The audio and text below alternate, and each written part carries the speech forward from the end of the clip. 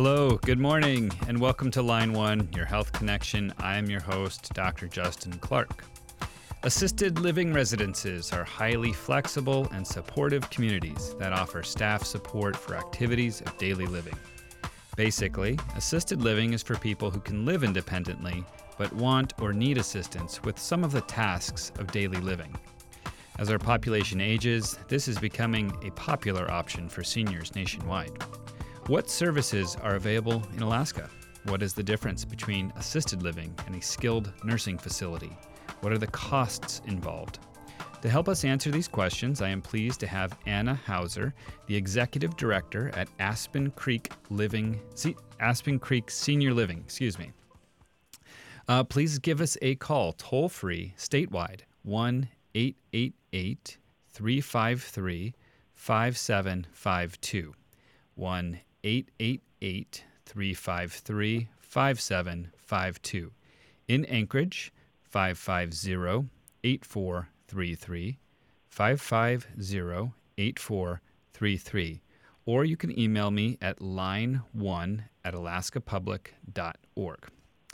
Anna, welcome to the show today. Thanks for having me. I want to give you a chance to introduce yourself to our listeners and tell them a little bit about who you are and how you got into assisted living. Awesome. I am kind of new to Alaska, moved here about 3 years ago. Came here for a job with my husband, and I actually started in the activity department of Aspen Creek. I have a lot of experience running activities, doing youth groups and leadership groups. And I thought, this would be a great fit for me. And it was a really actually great introduction to the senior living community and my community. More specifically, I got to know the residents really well and talk with them regularly about their needs, what they were looking for, what they struggled with. It just kind of rolled into, here I am a year later as the executive director, running the facility and loving it.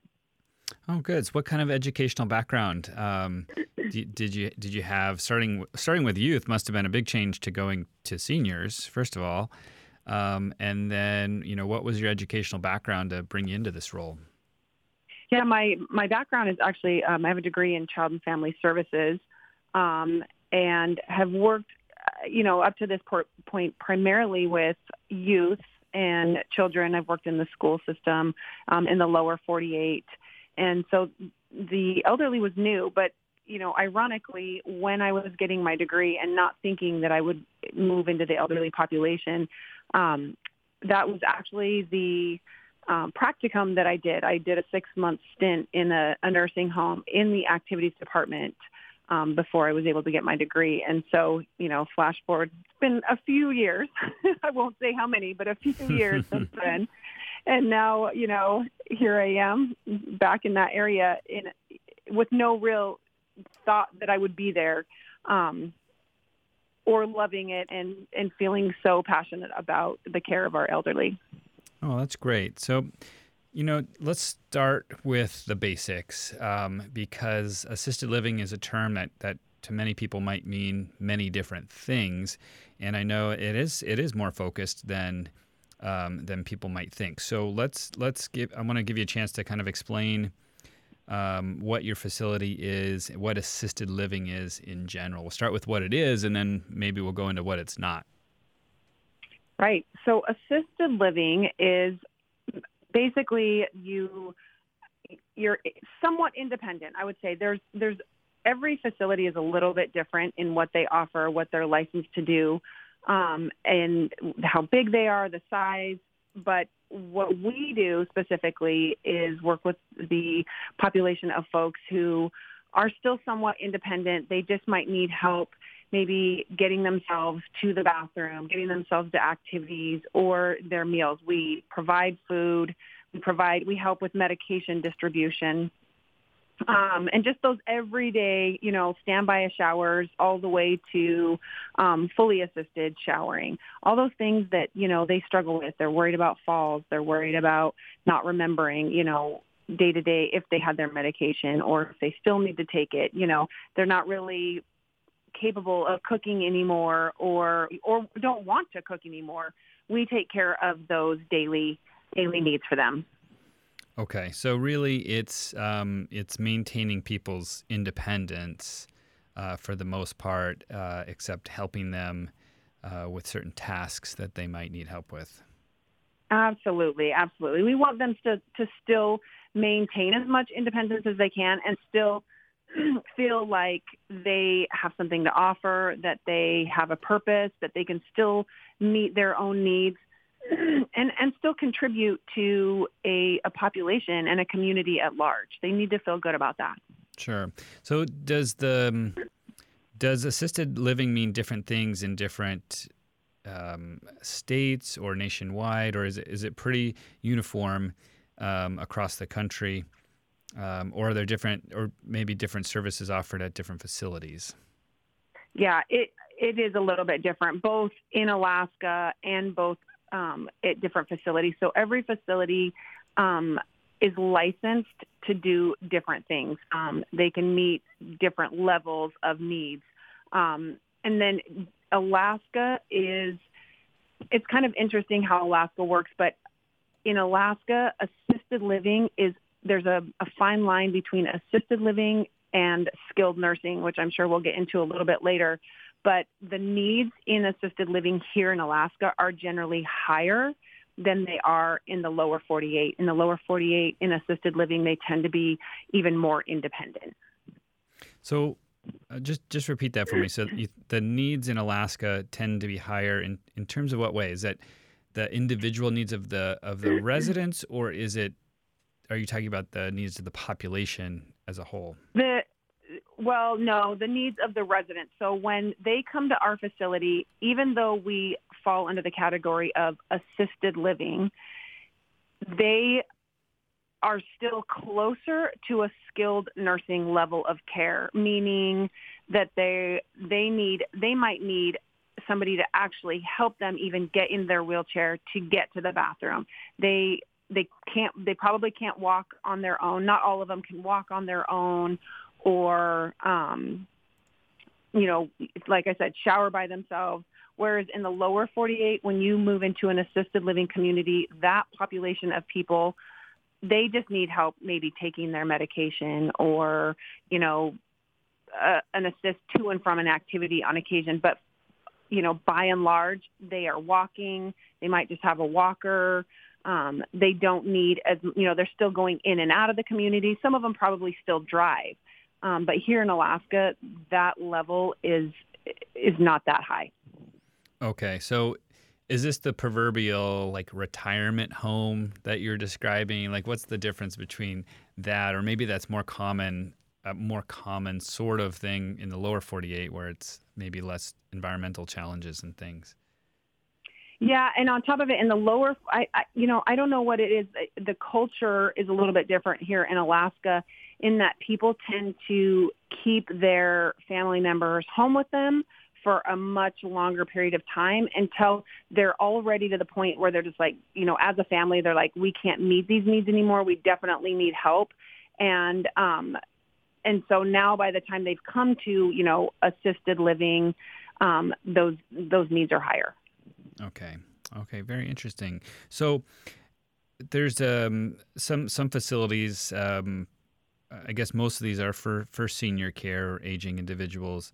Do some facilities accept patients with disabilities or maybe younger people that need help? Are there those that do both? There are.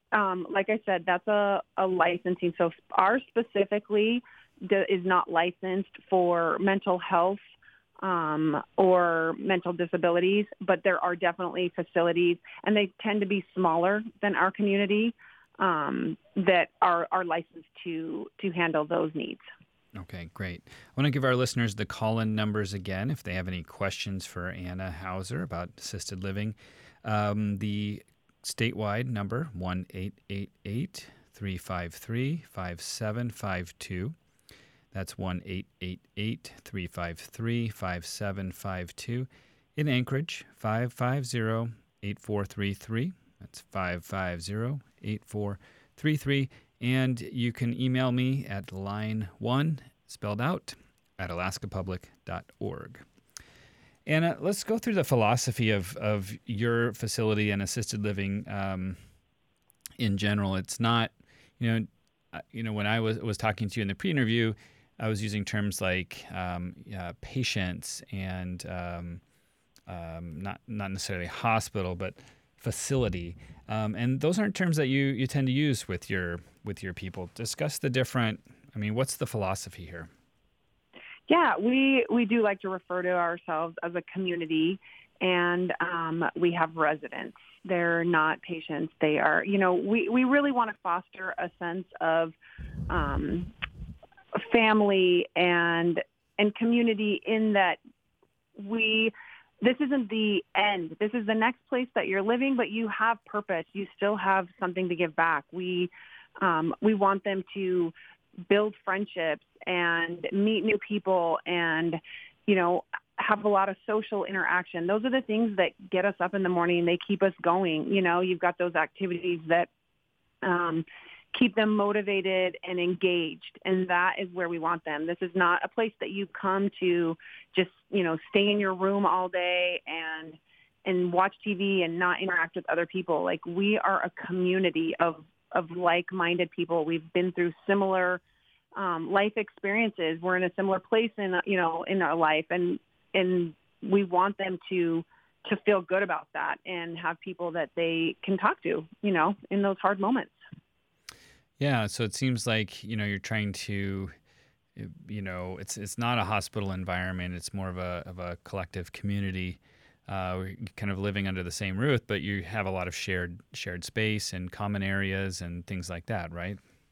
Yes, absolutely. So they do have their own room. We have a few different floor plans, from studio to two bedrooms, and they have their own bathrooms. But then we have all our meals in a dining room together. We have an activity room. We have a theater. We have an area that has a pool table and computers. All those shared areas that they can meet and have coffee and spend time with each other and just enjoy conversation and friendship. And tell me a little bit about the family aspect of this. Not just the family among the residents, but how is? I understand that this is a true partnership with the families of the residents. How does that sort of shape up? How does the family work with our community? Yeah, it is definitely a partnership. And like you said, we're not a hospital setting. We are, we want to be able to take off of the family's plate those daily things that become tiring, that become exhausting, that become, that change the relationship with their family member from, like, I'm your daughter, I am your brother, to I am your caregiver. And that is a lot of work and a lot of stress. And so what we do is we are able to take that away and off the plate from the families and allow them to then be what they need to be. We're not a hospital. We're not a medical facility. So we do partner with the family when it comes to their health in, recognizing, hey, we do spend every day with them. Here's what we're seeing. These are the things that we're noticing about them. We might need to reach out to a physician. We might need you to take them to the doctor, have them looked at. And that's the partnership that we have with them. Yeah, that's great. I think it can completely change their role in the family or in the dynamic between, perhaps a son or daughter and their parent. Instead of being this caregiver, they can go back to being a son or daughter and be a supportive member. Absolutely. That's what we want. That's what we want them to be able to enjoy these, these last years in a way that they haven't been previously to coming to our community. So tell me a little bit about the living situation. You mentioned there's different options. What are the rooms like? What are the studios and one bedrooms like? Yeah, so we mainly have studios. Like I said, it's just a little bit of an open floor plan. It has a full bathroom. The shower doesn't have any ledges or anything they do have to get over, right? They can like wheel their walker or their wheelchair right into it. They have a sink and a microwave and, a lot of them have coffee makers, like that kind of small thing. But since we provide their meals and cook for them, they don't have to have a full kitchen. Sure. Okay. And then do most of the people find it's the living space itself is enough? I mean, it's enough to get away from everybody else if they want to, but they have so much common area, you don't need an entire like apartment or house, right? Absolutely. Yeah, no, it's plenty of space. And initially, let's be real, when people are coming in from like their home and downsizing, it feels like a lot of them will be like, oh gosh, this is small, or like, how am I going to fit my stuff in?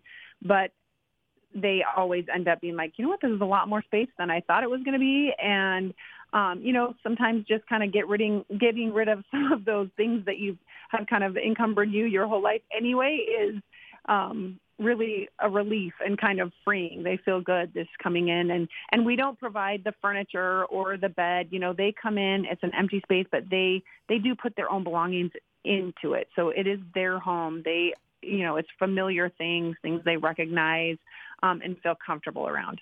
Oh, that's interesting. I didn't even think about that. So they get to actually bring in their own furniture, their own furnishings, their pictures, that sort of thing. Yep, absolutely. They can decorate it however they choose.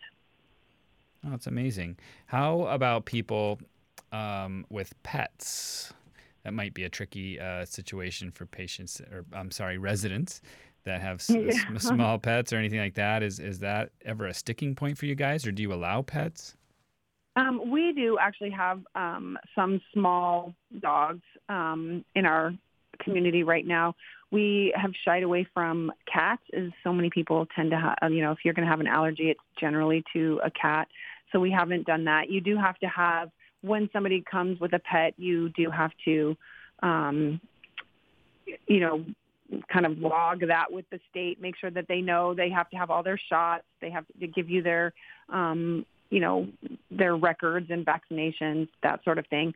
We generally wouldn't, have somebody come in that had like a really large dog, and they also have to be able to take care of that pet on their own. So they have to be able to take it outside, take it on walks, take it to the bathroom, and be able to care for it themselves. Okay, so be independent. We can't have your guys' staff following around a dog and cleaning up messes and stuff. Sure.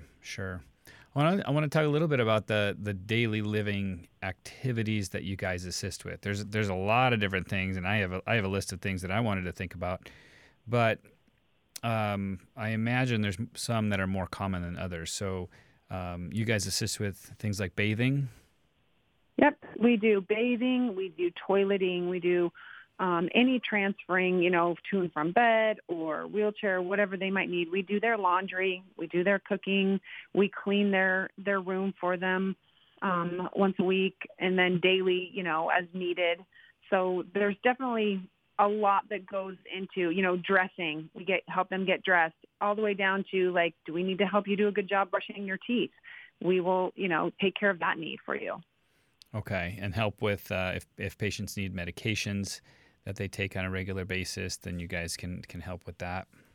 Yep, we deliver medications. Absolutely. That's one of the biggest reasons that people come in, is that people are still somewhat independent, but they, family is just afraid that they're not remembering to take their medication, or that they're taking it twice because they already forgot they took it, or, whatever that might be. Medication is really one of the main reasons that people start looking into assisted living. Great. Well, I want to take our first mid-break here. You are listening to Line 1, Your Health Connection. If you have a question or a comment for our guest today, give us a call, toll-free, statewide, 1-888-353-5752, 1-888-353-5752, or in Anchorage, 550-8433, 550-8433. After this short break, we will continue our discussion on assisted living with Anna Hauser. Line 1 Your Health Connection comes to you from Alaska Public Media and is made possible with support from Providence Imaging Center, committed to the well-being of Alaskans, staff, and the community since 1986. PROVimaging.com. The Alaska State Library Talking Book Center has audiobooks and more for children and adults who are unable to read standard print. Learn more at talkingbooks.alaska.gov. This message sponsored by the Alaska Library Network.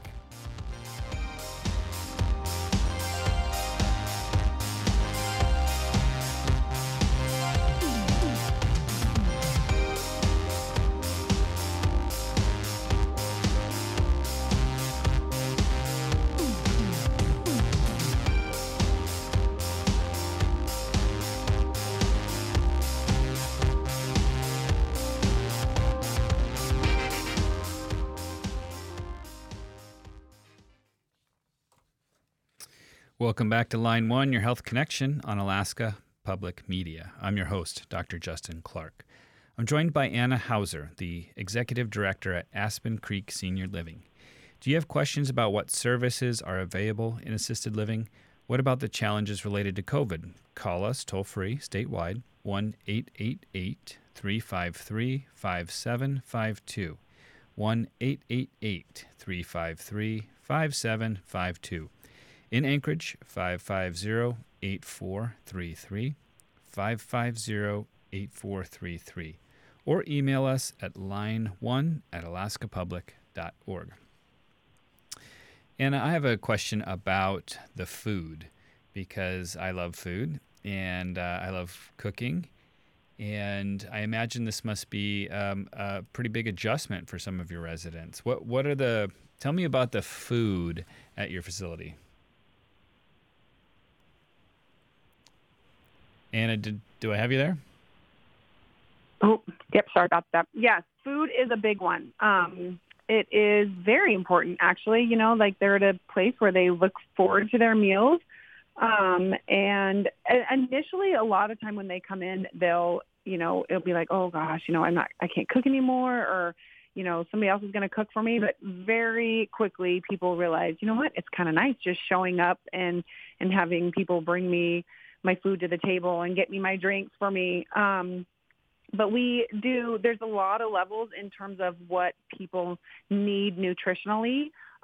We contract with a dietitian that actually provides our menus and our recipes that our kitchen uses.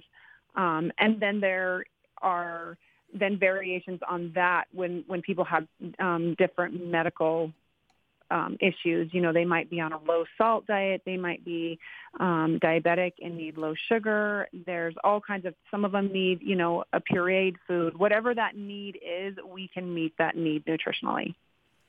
Okay, so give me some examples. Like what are some of the more popular options that your residents like? They are a meat and potatoes kind of population of people. They really don't like anything exotic, or, they tend to stick with the basics and like the things that they grew up with and are used to. And every day we have what we call like the regular, which is like, these are the 3 meals that we're going to provide, but then we have a side menu. So if you're not interested in this, you have a list of like salads and burgers, or even a steak and mashed potatoes, whatever it might be on that side that you can order instead, if you're not interested in what's being offered that day.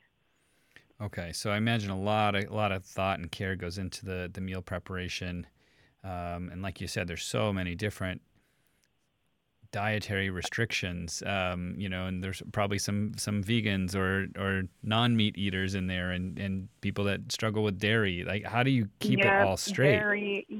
Yeah, so we that's part of our process when we are doing an assessment when somebody comes in and we're talking about what needs. So when somebody comes in, we assess that person and then we compile what's called a care plan. And that is basically, here is all the things that we will provide for you and help you with based on your needs. And, their dietary restrictions or what they do like and dislike goes into that. Do they have any allergies?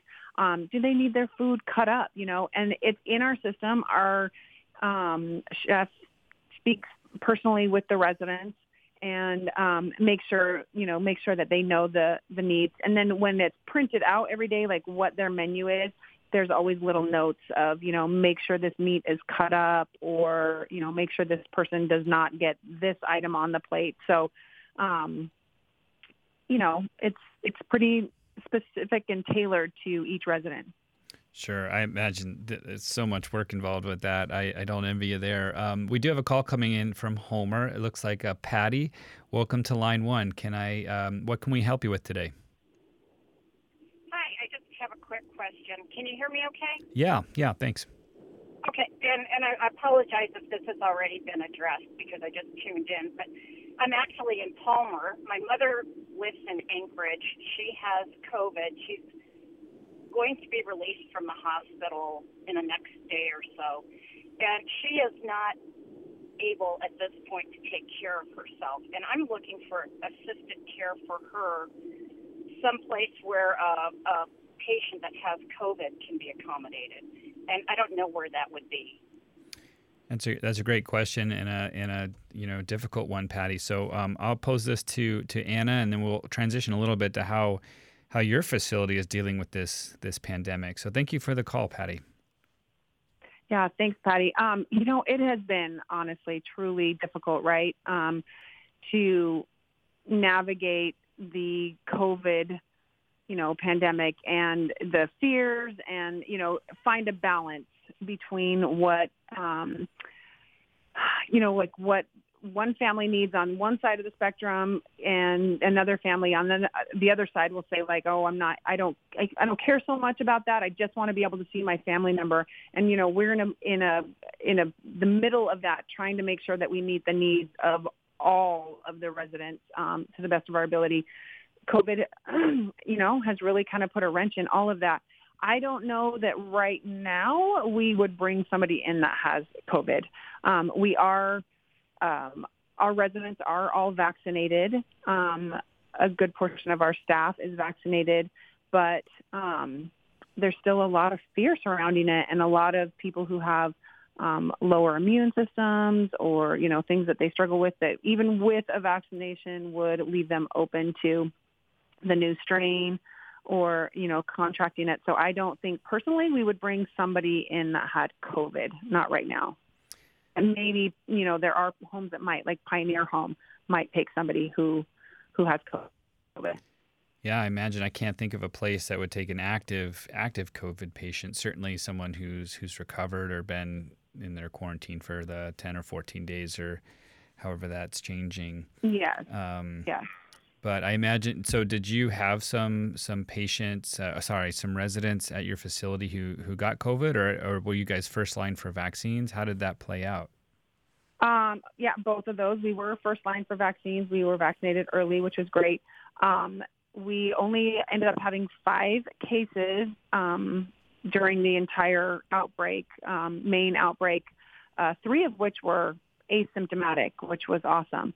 And in those times when we had a positive, we did go into lockdown, and we would keep them.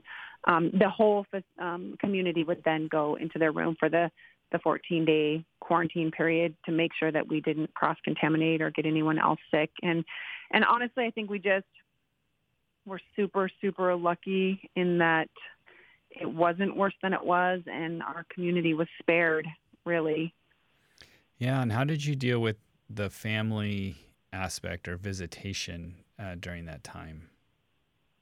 Yeah, it was really hard. Like I said, you have different families who feel differently about things, and you kind of have to play to, the side that is the most cautious. And we wanted to keep our residents safe. So when COVID came out, we decided to shut our community down, but only from the outside. Within the community, our residents still attended activities. They still ate in the dining room.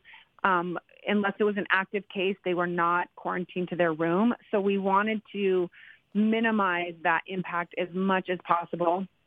and keep them, at least, interacting with one another. Our staff was very careful. They wore masks. They were trying really hard not to bring that in. There's so much fear just that you might be the one that would bring it into the community that I think everybody was pretty safe about it. We initially did not have any visitation with family. We would do like FaceTime calls and phone calls. As it eased up a little bit, we would have outside. They were able to meet outside, still socially distanced with masks. If it was too cold, we moved. We actually have a fitness room that has an outside door. We used that. We would just schedule the appointments for people to come and see their family, and it would still be, again, socially distanced. We would have to sanitize in between each visit. They had to wear masks. And then we did this thing called the hugging wall at one point, and our activity room also has an outside exit. So we put up a plastic barrier in between the door frame and cut out armholes. Then we got the really long, like shoulder length gloves, and our family members came and they got to, for the first time, hug their people through this plastic sheeting. But, which sounds a little bit crazy, but I'm going to tell you, it was very emotional, and it was the first contact that they had with their family physically in months. And it was actually really special. Good. That's great to hear. I just certainly imagine the stress involved with managing that in such a facility. So we have another call coming in from Homer. Melanie, welcome to Line 1. Are you there? Yeah. Hi. What can we answer for you today? Well, I don't have a question, but I just want to say, if anybody's thinking of working in a home, in a community like that, a long time ago, I worked in what was called then a long-term care home in Alaska, not in Homer. But the people that I met there and the stories I heard and just were incredible. It was my second job. I had already graduated with a nursing degree, but wasn't working as a nurse in that community, and it was amazing. Just the stories, like I said, the stories I heard, and sometimes some of those names of people that I was with there now are like legendary kind of, and you never know who's in that home that you learn something from. So if anybody's thinking about, would that be right for me? It could be very right for them. And so I just wanted to add that. Oh, thank you, Melanie. That's a great comment. Appreciate your call. Seriously, I love that. Thank you so much. Anna, so what is the qualifications for staff? What do people need to do if they want to work in a facility, a community like yours? Yeah, we would love people to come and work for us. And honestly, we have people who have done, like personal care work to no experience at all. We have CNAs, and we are really, what you need to have is a willingness to learn, a desire to be patient and kind, and just want to help these people who are like Melanie said, really kind of legendary and have some amazing stories.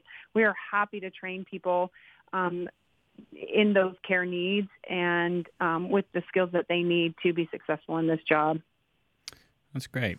So I have some emails here coming in, and this is a great one. Tammy she wants to know, how would you suggest one might go about getting parents to agree to move into an assisted living facility? And she further comments, we can't get the parents to agree to move, but they need to because of their declining memory, and they're still very much independent, but need that assisted aspect of the day-to-day living. So I imagine this is something you see quite a bit in your initial meetings. What advice can you provide for our listeners and Tammy? Yeah, so let me first say that the best advice I can give is to start the process sooner rather than later. And like I said, people like to, especially here in Alaska, keep their family members with them as long as possible. But that ends up making that process far more difficult. They've now deteriorated. Their memory's even worse. they don't understand, like, well, I've been here this whole time. Why can't I stay home? And they also feel like they have less involvement in that process. So if you start earlier, it ends up being, they feel like they have an active role and they have a say in it. We love to bring people in to our community. We love to give them a tour. We love to have them attend a couple of activities, join a meal, just really sit down. We have some people in some of our residents that we kind of act in a role of greeter, and, they give introductions and, let them know what it's like to live there. But sometimes it just takes them getting through the door and spending a little time in there to realize that, it's a great option, that they still have their independence, but, they're going to have friends. They're going to have social activities and movie nights and, all kinds of things that are going to keep them engaged. Yeah. So what do you tell, trying to get the family member to the facility for a tour is probably a big thing in getting them, introduced to the idea. But what do you suggest to family members who are trying to convince their family member to even go for a tour? Is there anything specific or? Yes, we usually say, let them know they've been offered a free meal. Come on in for a free meal. Free lunch on us. Not very many people turn that down, even if even if it's to go see an assisted living facility. And, kind of just like, hey, this is just an introduction. We're not leaving you there. We're not, forcing this on you. We want you just to see what your options are, and just be, pretty open about that. Yeah. And explaining that, this is a good thing for the family and their relationship. I imagine people get pretty strained and stressed being a primary caregiver for a parent. Oh, absolutely. It is a very, very difficult role to take care of a family member and still live your own life.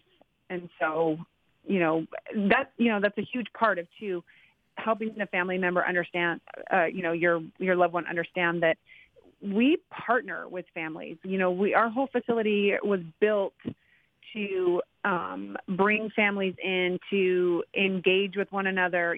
Like I said, we have a pool table. That's for families to use. The computers, that's all for families to use. The theater, we've had families come in and have parties in the building and use the theater room. And, it's open so that you are still highly connected to your loved one. This is not people ask me that a lot, like, well, what's it like? Do people get visited? I'm like, every single day. I have contact. We have, we talk often with family members. We partner with, like, hey, what have you been seeing in them? How can we help make this better?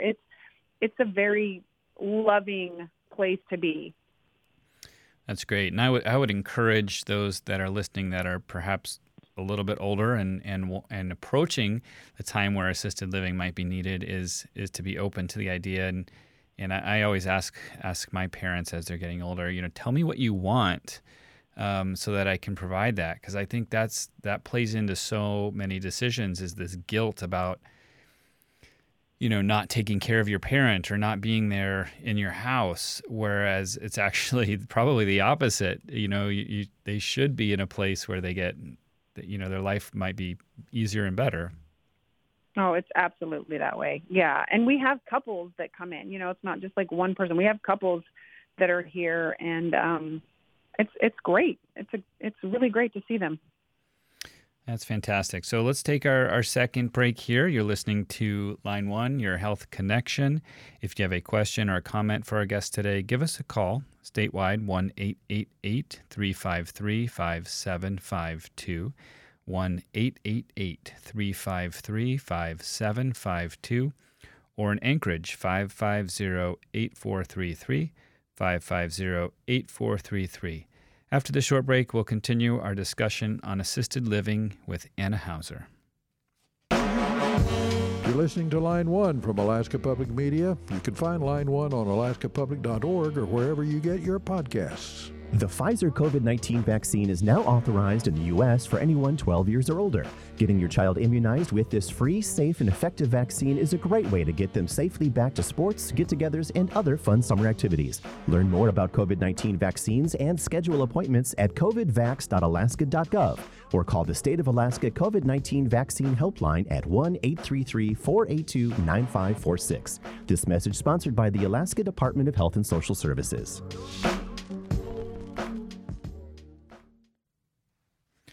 Welcome back to Line 1, your health connection on Alaska Public Media. I'm your host, Dr. Justin Clark.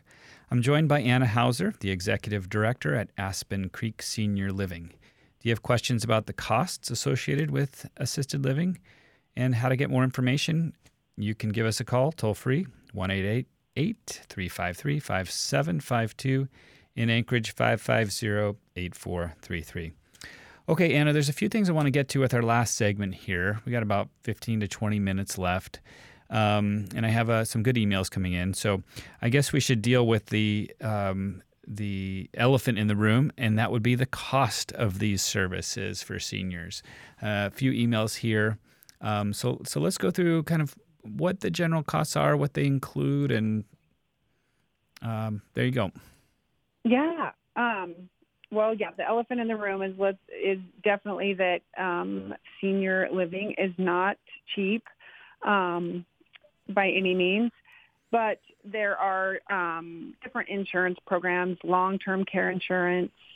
Some facilities offer or allow VA benefits. There's different ways to help offset those costs and pay for them. We also accept Medicaid. Some communities do not. But the bottom line is when it comes to cost, I talked earlier about the assessment and the care plan, and that's what it comes down to is, like what are those needs? How much time will we be spending with each resident taking care of those needs? And that kind of, so it's different for everybody. It can go up or down based on what the needs are. Okay, excellent. And actually, we have a call, I think, regarding costs. Dan is calling from Wrangell. Dan, can you hear me? Okay. Dan, are you there? Oh, yes, I am. Sorry about that. That's okay. Dan, you have a question about the costs? Well, I did, yeah. And I got put back on when you guys started talking about Medicaid. I'm older and I'm semi-retired and I'm in decent health, but I'll be 75 in a couple years, and I don't want to burden my kids. To me, honestly, an assisted living or a senior living facility sounds like fun. People my age don't do the same music, things like that. But I don't want to burden my children with mortgaging their house. Does insurance help pay the cost for assisted living? How much? I'd like to prepare. How much does it cost? Sure. That's a great question, Dan. Thanks. I'll pose this to Anna here. And I know it's hard to come up with exact numbers, but maybe we can do some ballparking. Yeah. Dan, I would definitely. So there are different, I don't know, you didn't say exactly how old you are, but there are, for those who are younger, I'm going to recommend right now investing in long-term care insurance. It's a great way to offset those costs later on. Most of our private pay families have long-term care insurance. If you need Medicaid, I'm going to say that the best way to know what your options are, or if you qualify for Medicaid, or what you need to qualify for Medicaid, because it is quite a process. There's a website, Aging and Disability Resource Center. It's the ADRC, and they have lots of good information about Medicaid and that process and finding people to help you with that. Ballpark for Alaska, generally the monthly costs start anywhere. They go anywhere from $5,000 to $9,000 a month, depending on what those needs are. Wow. So it's definitely would benefit to have insurance options to assist with that. Absolutely. Is paying that out of pocket, I imagine, for the vast majority of the population is a challenge. Oh, absolutely. Although I imagine also, resources are used from the residents, estate as well, or Yes. selling the house and things like that. So you get rid of some costs, but then you're adding others. Exactly. Great. Okay. We have a call from Michelle in Fairbanks. Let's go to line 1, please. Michelle, welcome to the show. What can we answer for you today? Oh, thank you. That's kind of almost a two-part question. I am a trustee for a friend who's in assisted living, and my mother is also having, I have her long-term care in her home, and I have caregivers coming there. But there's an issue in Fairbanks, I'm assuming everywhere, maybe it doesn't sound like it, I'm assuming this is in Anchorage, and I'd love to find out if there's a place in Fairbanks like the place that your person was talking about. But the main question is the shortage of healthcare workers. Like my friend in the caregivers in her assisted living, there are times when there's 8 to 12 people in there, and sometimes they have like one person in there or two, or they don't show up. And in my mother in the home care system, I have 24-hour care sometimes for her, but it's getting very, very hard to find caregivers. Like this past week, they can't find anyone. So I was living there from Wednesday to today, and I luckily have a 2-day break. They have a person who has agreed to come in from like a noon one day to noon the next day, so give myself a little bit of a reprieve. So I'm just wondering if that's all over, just Fairbanks, and what we can do about that to help my friend who's in assisted living home, and my thought of getting to my mother into assisted living.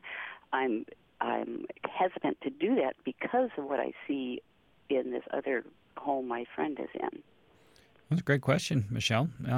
Anna, what's the situation with caregivers and people calling out sick with COVID or potential exposures? And this is, as I imagine, it's a problem nationwide. It is. It is absolutely a problem nationwide. It is. It's stressful. It's really stressful. And what she is facing in Fairbanks is also the norm here in Anchorage. Everybody that I'm aware of is having shortages and having a struggle finding people to work. And, as it stands right now, even my leadership team, we are on the floor pretty regularly doing shifts and making sure that those needs are met. We're constantly looking to hire and get help. Okay. We've talked a lot about what assisted living facilities are, but let's talk a little bit about what they are not. They are not something called a skilled nursing facility. So can you educate our listeners on what the difference is between those? Yes. We are not a skilled facility. That is, we are not medical. We are more social in nature. Our caregivers are trained to take care of those daily needs and help meet those. We have a nurse on staff, but that nurse works in a clinical role wherein she is, helping with that care plan, helping to assess the needs, and then make sure that the staff knows how to deliver those needs. She's not seeing our residents in a nursing type role. If our residents are sick or have a wound, they would go either to their doctor or a hospital. And then if they have extra needs, like maybe you need wound care or you're on hospice or you need physical therapy, those are provided by outside agencies. A skilled nursing facility has nurses on staff 24/7. They work under either a medical director or a physician, and they can prescribe and they can give injections, give, different kinds of services. And then the biggest difference is really the cost as well. It's a much higher cost to be in a skilled nursing facility. Okay. So just to be clear, you do offer, though, a spectrum or levels of care. There's people that are very, very independent, and there's people that are much more independent. And then you sometimes have people that enter into hospice through your community. So there is a broad spectrum of what assisted living can do. But then there's the difference really is in how much medical care is necessary. Yeah, that's exactly it. And we do have people who have hospice. Hospice will come in once or twice a week and see the resident, and then we work with them in conjunction with them to meet the needs that they have in regards to their hospice care. But if it gets to a point where they're in constant need of medical attention, or they can no longer really help in any of their own care, they can't even get out of their bed. They need maybe IV medication, or again, something like if they're diabetic and they have to have injections every day, but they can't give themselves those injections. That is a skilled level of care. We are not licensed to do that, but the reason that we kind of have some overlap and that we take on some of those roles is that in Alaska, there is a massive shortage of skilled nursing beds. We've had residents who have gone out, had maybe broken a hip, and they've gone and they've had surgery, and they're in the hospital. And generally speaking, they would go to a skilled bed for then a few weeks, really get the attention and the physical therapy and the help that they need before returning to assisted living. But because there are no skilled nursing beds to be found, we've had to bring them back to us prematurely, and then figure out how to raise our level of care and meet those needs, because we do care and we do want them taken care of, and there's nowhere for them to go. It's really tragic how few skilled nursing beds are out there. Yeah, I see that every day in my practice is we cannot get people out of the hospital because there's just nowhere for them to go. It is, and to that, it looks like we have a call from Kristen in Anchor Point about funding. Kristen, can you hear me? Yes. Hi, welcome to the show. Yes, I just wanted to ask if you're aware of, if somebody becomes aware of abuses within an assisted care facility or a long-term care facility, who can you go to report these things? And if you go and report these things, especially if they're receiving any state or federal funding and they're a private organization doing this, who can you go to try to get it taken care of? Thanks, Kristen. Yeah. That's an excellent question, I think, and I'm sure it's a question you get from families a lot. Is these are vulnerable people? So what's the fallback for that? Yeah. So I would steer you towards your ombudsman.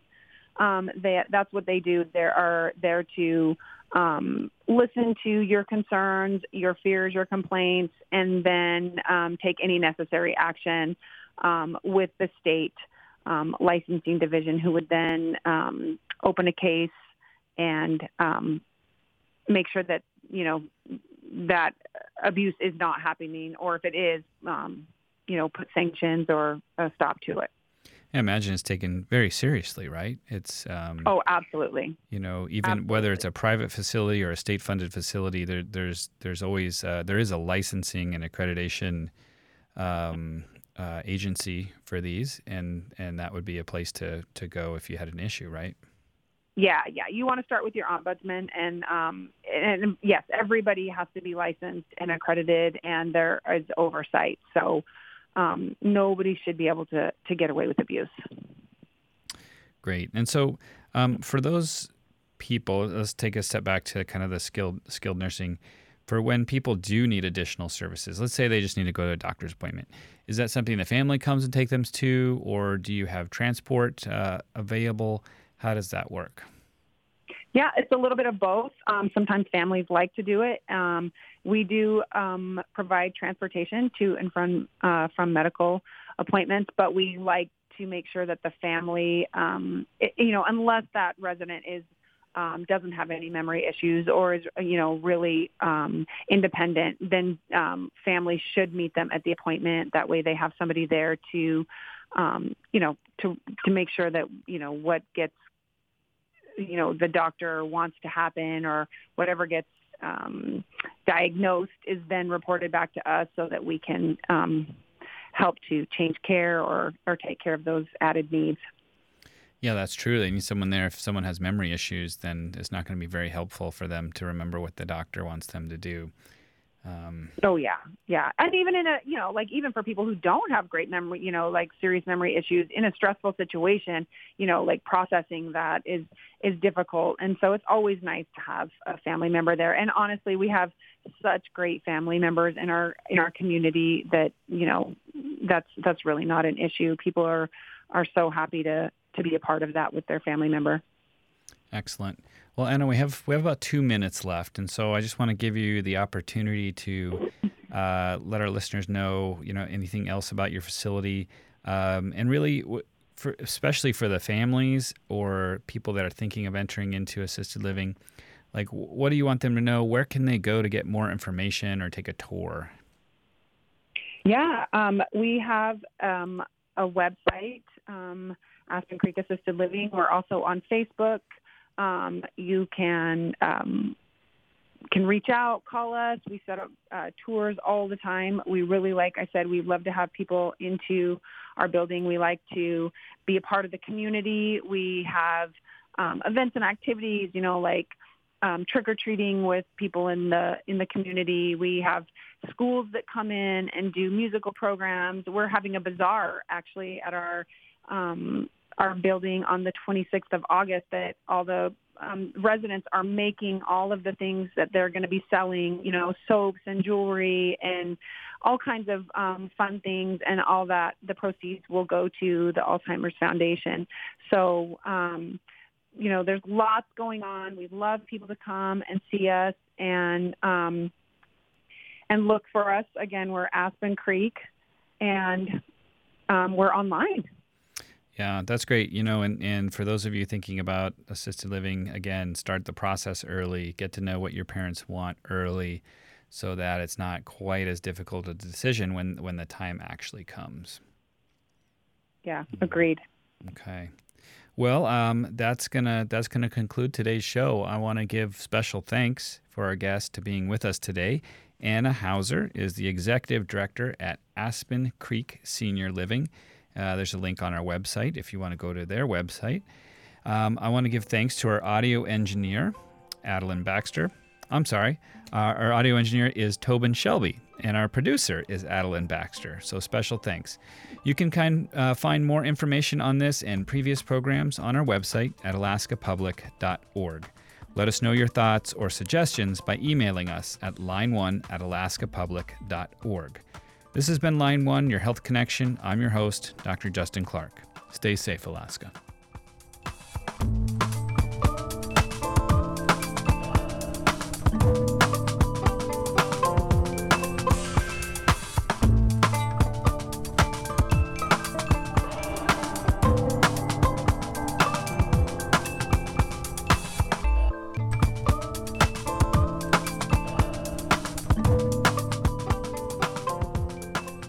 Line 1 is a production of Alaska Public Media, which is solely responsible for its content.